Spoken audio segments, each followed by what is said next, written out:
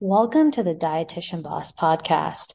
I'm Libby Rothschild, creator of Dietitian Boss. After almost 4 years of sitting in my dimly lit, windowless clinical office, I had enough. I wanted to feel like my work mattered, so I did something about it.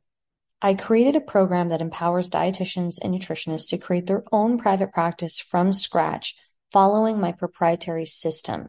Before I did this, I had a private practice of my own while working a full-time job, and I learned a lot about building relationships, marketing, and sales, and I'm so excited to be able to share my proprietary framework with you. I've shared my story several times, and I want to make sure I share it again in terms of how to get clients from zero as a dietitian.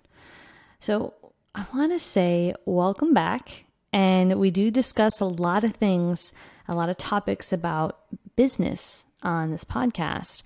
And in today's episode, I want to share about my story way back, let's say 5-6 years ago, and what I did and what helped me in terms of how I was able to get clients through service-based work, consulting, workshops, speaking.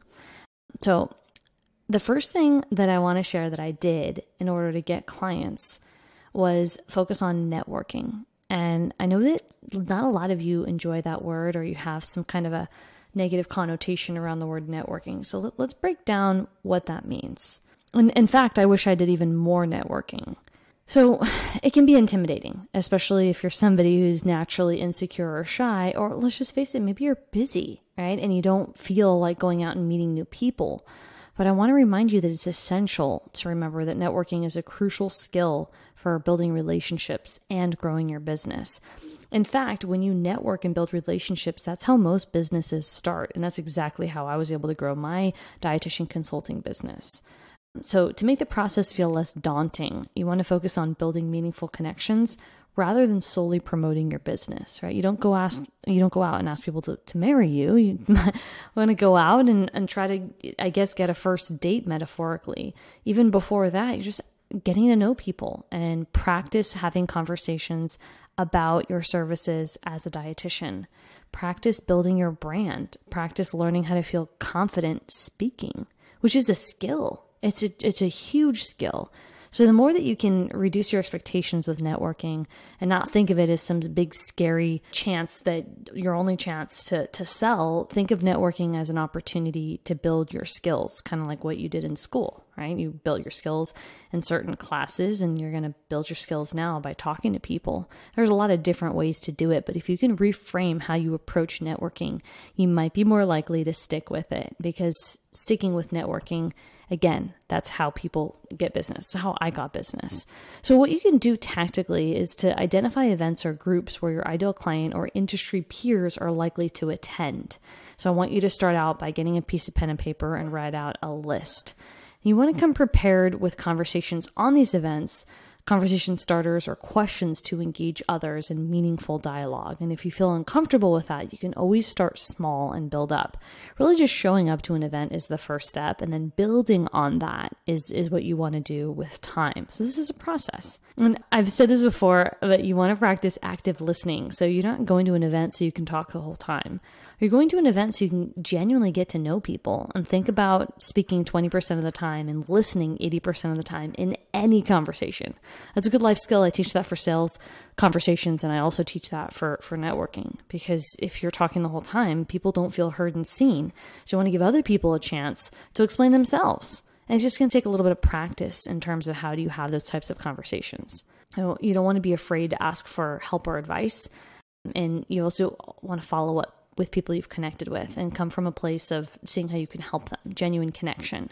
So with practice and then persistence in terms of building those relationships, networking is an effective tool for growing your business. And even if you're insecure or introverted, it's something that you can do, and it's going to help build those skills. So when you go online, you're more confident having conversations over direct message and even on comments, because you've already had those fluid conversations in person. So you're actually going to be breaking down barriers when you have those conversations in person. Oh, I'm going to give you some tactical tips in a listicle format. So set realistic goals. So before attending any networking event, you want to set goals for what you want to achieve. So this could be meeting 3 new people, exchanging, a business card if you have one, or even, let's say, your social media account, depending on the type of event. with two potential clients or learning about a specific topic from a speaker. It could even just be introducing yourself to two new people. But having a clear objective can help you feel focused and motivated so you can go home feeling accomplished. And you want to set those goals to be realistic. So we're not talking about like making 12 sales, right? What about just talking to three new people who you didn't know previously and then building on those skills? I think just telling yourself you're going to attend an event once a quarter or more than that is a good start. A second tip would be to be prepared beforehand. So do some research about the particular event, its attendees, and potential topics of conversation. And this can help you feel confident and prepared to engage with others. And then make sure that you have either business cards or that you have your social media accounts on hand, easy for people to follow so that you can promote your business and your brand. And then the third tip would be to listen actively. So when you're networking, don't just talk about yourself and your business, but focus on actively listening to what others have to say and then showing genuine interest into their ideas and perspectives.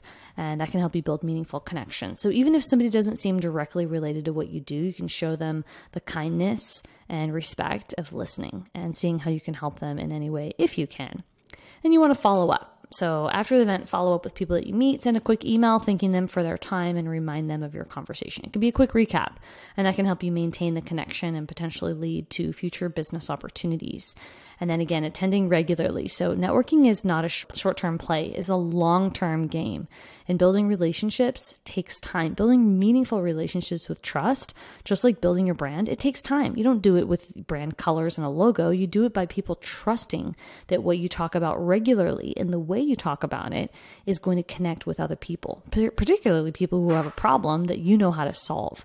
So attending networking events regularly as a habit is going to help you consistently maintain and expand your network. And it's good practice to expand your network. And it's going to help you help more people. Ultimately, as practitioners, we want to help a lot of people, and we want people to not think we're a secret as dietitians. And the only way to do that would be to expand our network.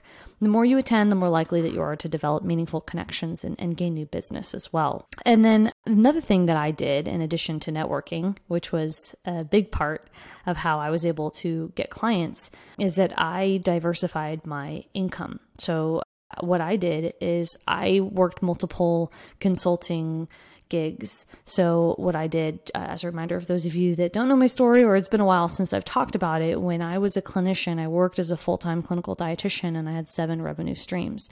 So I did the 9 to 5, and then I had a lot of contracts with different businesses to speak long-term and ongoing. I built curriculums for interdisciplinary teams. I taught dental residents nutrition, and I taught pediatric residents nutrition. I also taught medical students about nutrition, and I spoke for the 1199 union in New York. I led workshops, and I also taught overtime. So I did a lot of work. The only way I would have been able to do all of that is through leveraged income, meaning I didn't do a bunch of one-on-one. I did a lot of one-to-many. So I was able to charge a premium price, $1,000 an hour for my speaking and teaching, because I was able to speak to a large audience. And so it was how I was able to make so much money as a dietitian in my private practice work while I was working a full-time job. Running a private practice requires technology. If you want to scale and deliver a standardized experience, you will need to start using software with your private practice. And I want you to have more time to focus on the parts of your practice that fuel you, like helping more people and spending less time on administration work. And that's why I recommend Practice Better to my clients inside of our Academy membership and coaching programs. Practice Better is a complete practice management software for nutrition professionals like you who want to start and scale their private practice without the burnout. Practice Better helps automate your bookings, charting, and invoicing, but it's way more than that. Creating protocols and treatment plans and tracking your clients' progress is easier than ever, so your clients can be engaged in every step of their plan, and you can provide a high level of care without burning out. Practice Better also integrates with your favorite software so that your client data and recommendations sync securely and seamlessly. You can import data and results easily from lab orders, fitness trackers, and even integrate Practice Better with your email marketing and your marketing funnels. And with their programs feature, which is my personal favorite, you have everything you need to build and run an automated group program or membership so that you can earn passive income. and it's pretty streamlined in one software. If you're a registered dietitian looking to manage your practice with ease, you can get started with any Practice Better plan for free for 14 days. As an exclusive offer for our listeners here at Dietitian Boss, you can get 20% off your first 4 months on any paid plan when you use the promo code DietitianBoss20 at the checkout. It's time to say goodbye to a patchwork of software and hello to an organized, efficient practice. So how did I get those opportunities? Well, diversifying your income is important because you want to build wealth and you want to reach financial freedom. So having multiple revenue streams is best practice. You'll hear that from financial experts, especially to be independent as a woman, as a practitioner. Multiple income streams is how you diversify your portfolio. It's important. Most of America lives paycheck to paycheck. So if you can find a way to diversify how you make money, whether that's through buying a property and receiving rental income monies, or whether it's through having a online course, or whether it's through doing consulting gigs on the side, it's important to do that. Like how exactly you do that is going to depend on a lot of factors about how you want to maintain work-life balance, but you definitely want to diversify your income streams. And I've always been a fan of that. I've always done that. And I've been able to do that by networking. So my story of how I got all those gigs is that I simply put myself out there. So when I was in my 9-to-5 job, I was asked once if I would do a 15-minute talk about nutrition. I don't even think it was paid. They said, well, you just talk, you'll count it as an hour worth of your work. It's during your lunchtime, but you can take a longer lunch. So they counted it as my hourly rate. They just said, can you, for a unit of your time, go talk about nutrition, to some event at the hospital? I said, sure. I talked about nutrition and I was prepared for that event. And because I practiced my networking skills, I went and said hello to people. I shook their hand.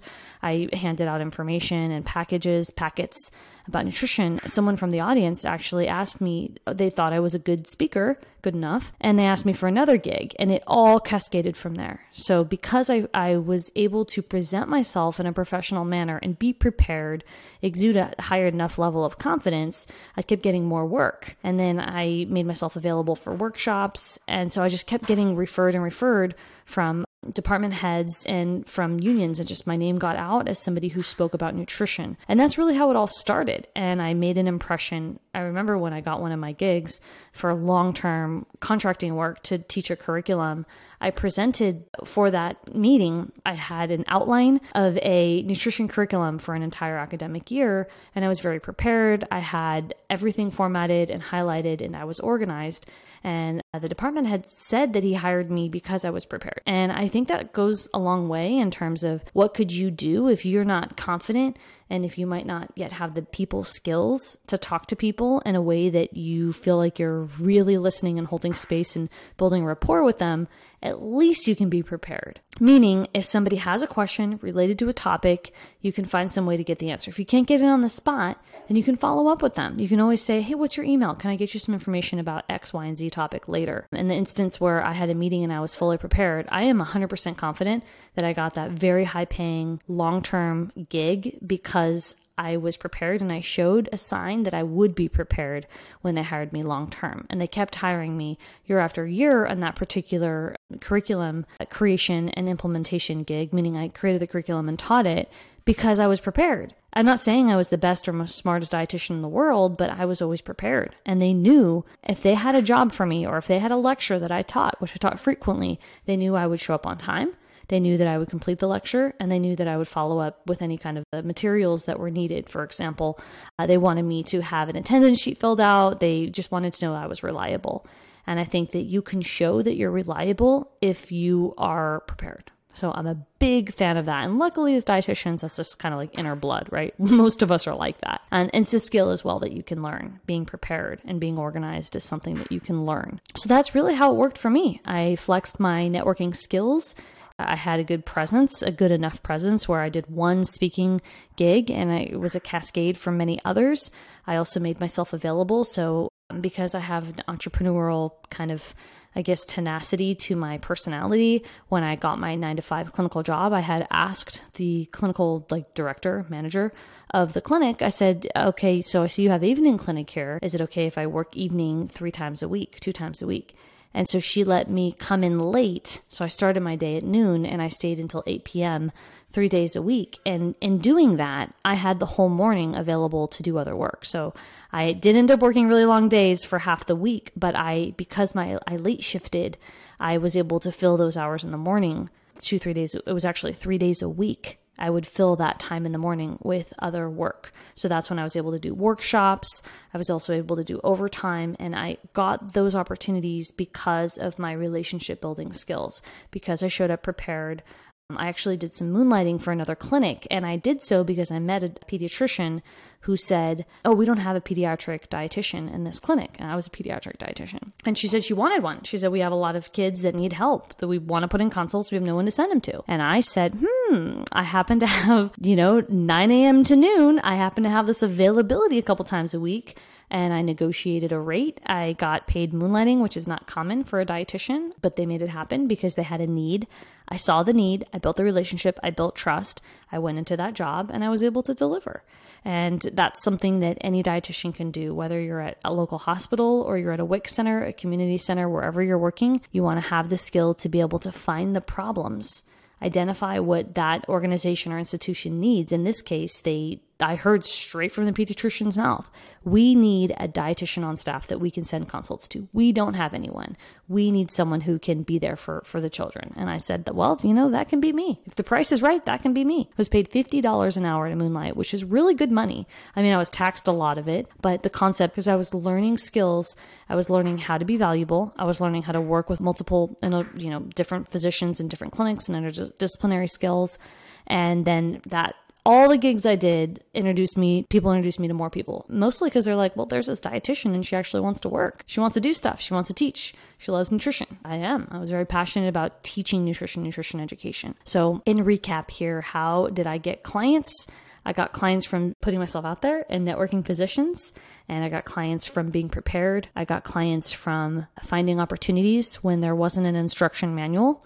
And asking, right? Having the assertiveness to say, hey, can I work a late shift? Hey, I see you have a gap here. Can I fill it? And not just showing up, haphazardly, but actually really being a person of value. And you can only do that by asking those questions that I asked. What do you need? What's missing? What does this clinic not have? What can I do? How can I be better? And that is the exact same personality that I have now with my clients here at Dietitian Boss. We have surveys. What can we do better? We have questionnaires. How can we improve? I do regular conversations with our clients. We have, and our staff too, we have processes and systems in place where we have conversations with them to see what we can improve. And I think that mindset, that's a very entrepreneurial forward thing in terms of how can I be valuable? How can I be prepared? How can I fill a gap? How can I create an opportunity? And if you're looking to get more clients as a dietitian, I want you to leave this episode today with that same question. How can I create opportunities? What can I do to create a networking goal? And how can I listen more actively to build relationships?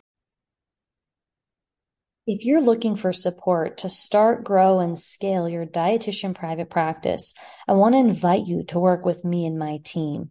We have a few different options. Head over to dietitianboss.com and apply to have a conversation with somebody from our sales team to discuss your options for your budget and stage of business. Head over to dietitianboss.com and we look forward to connecting.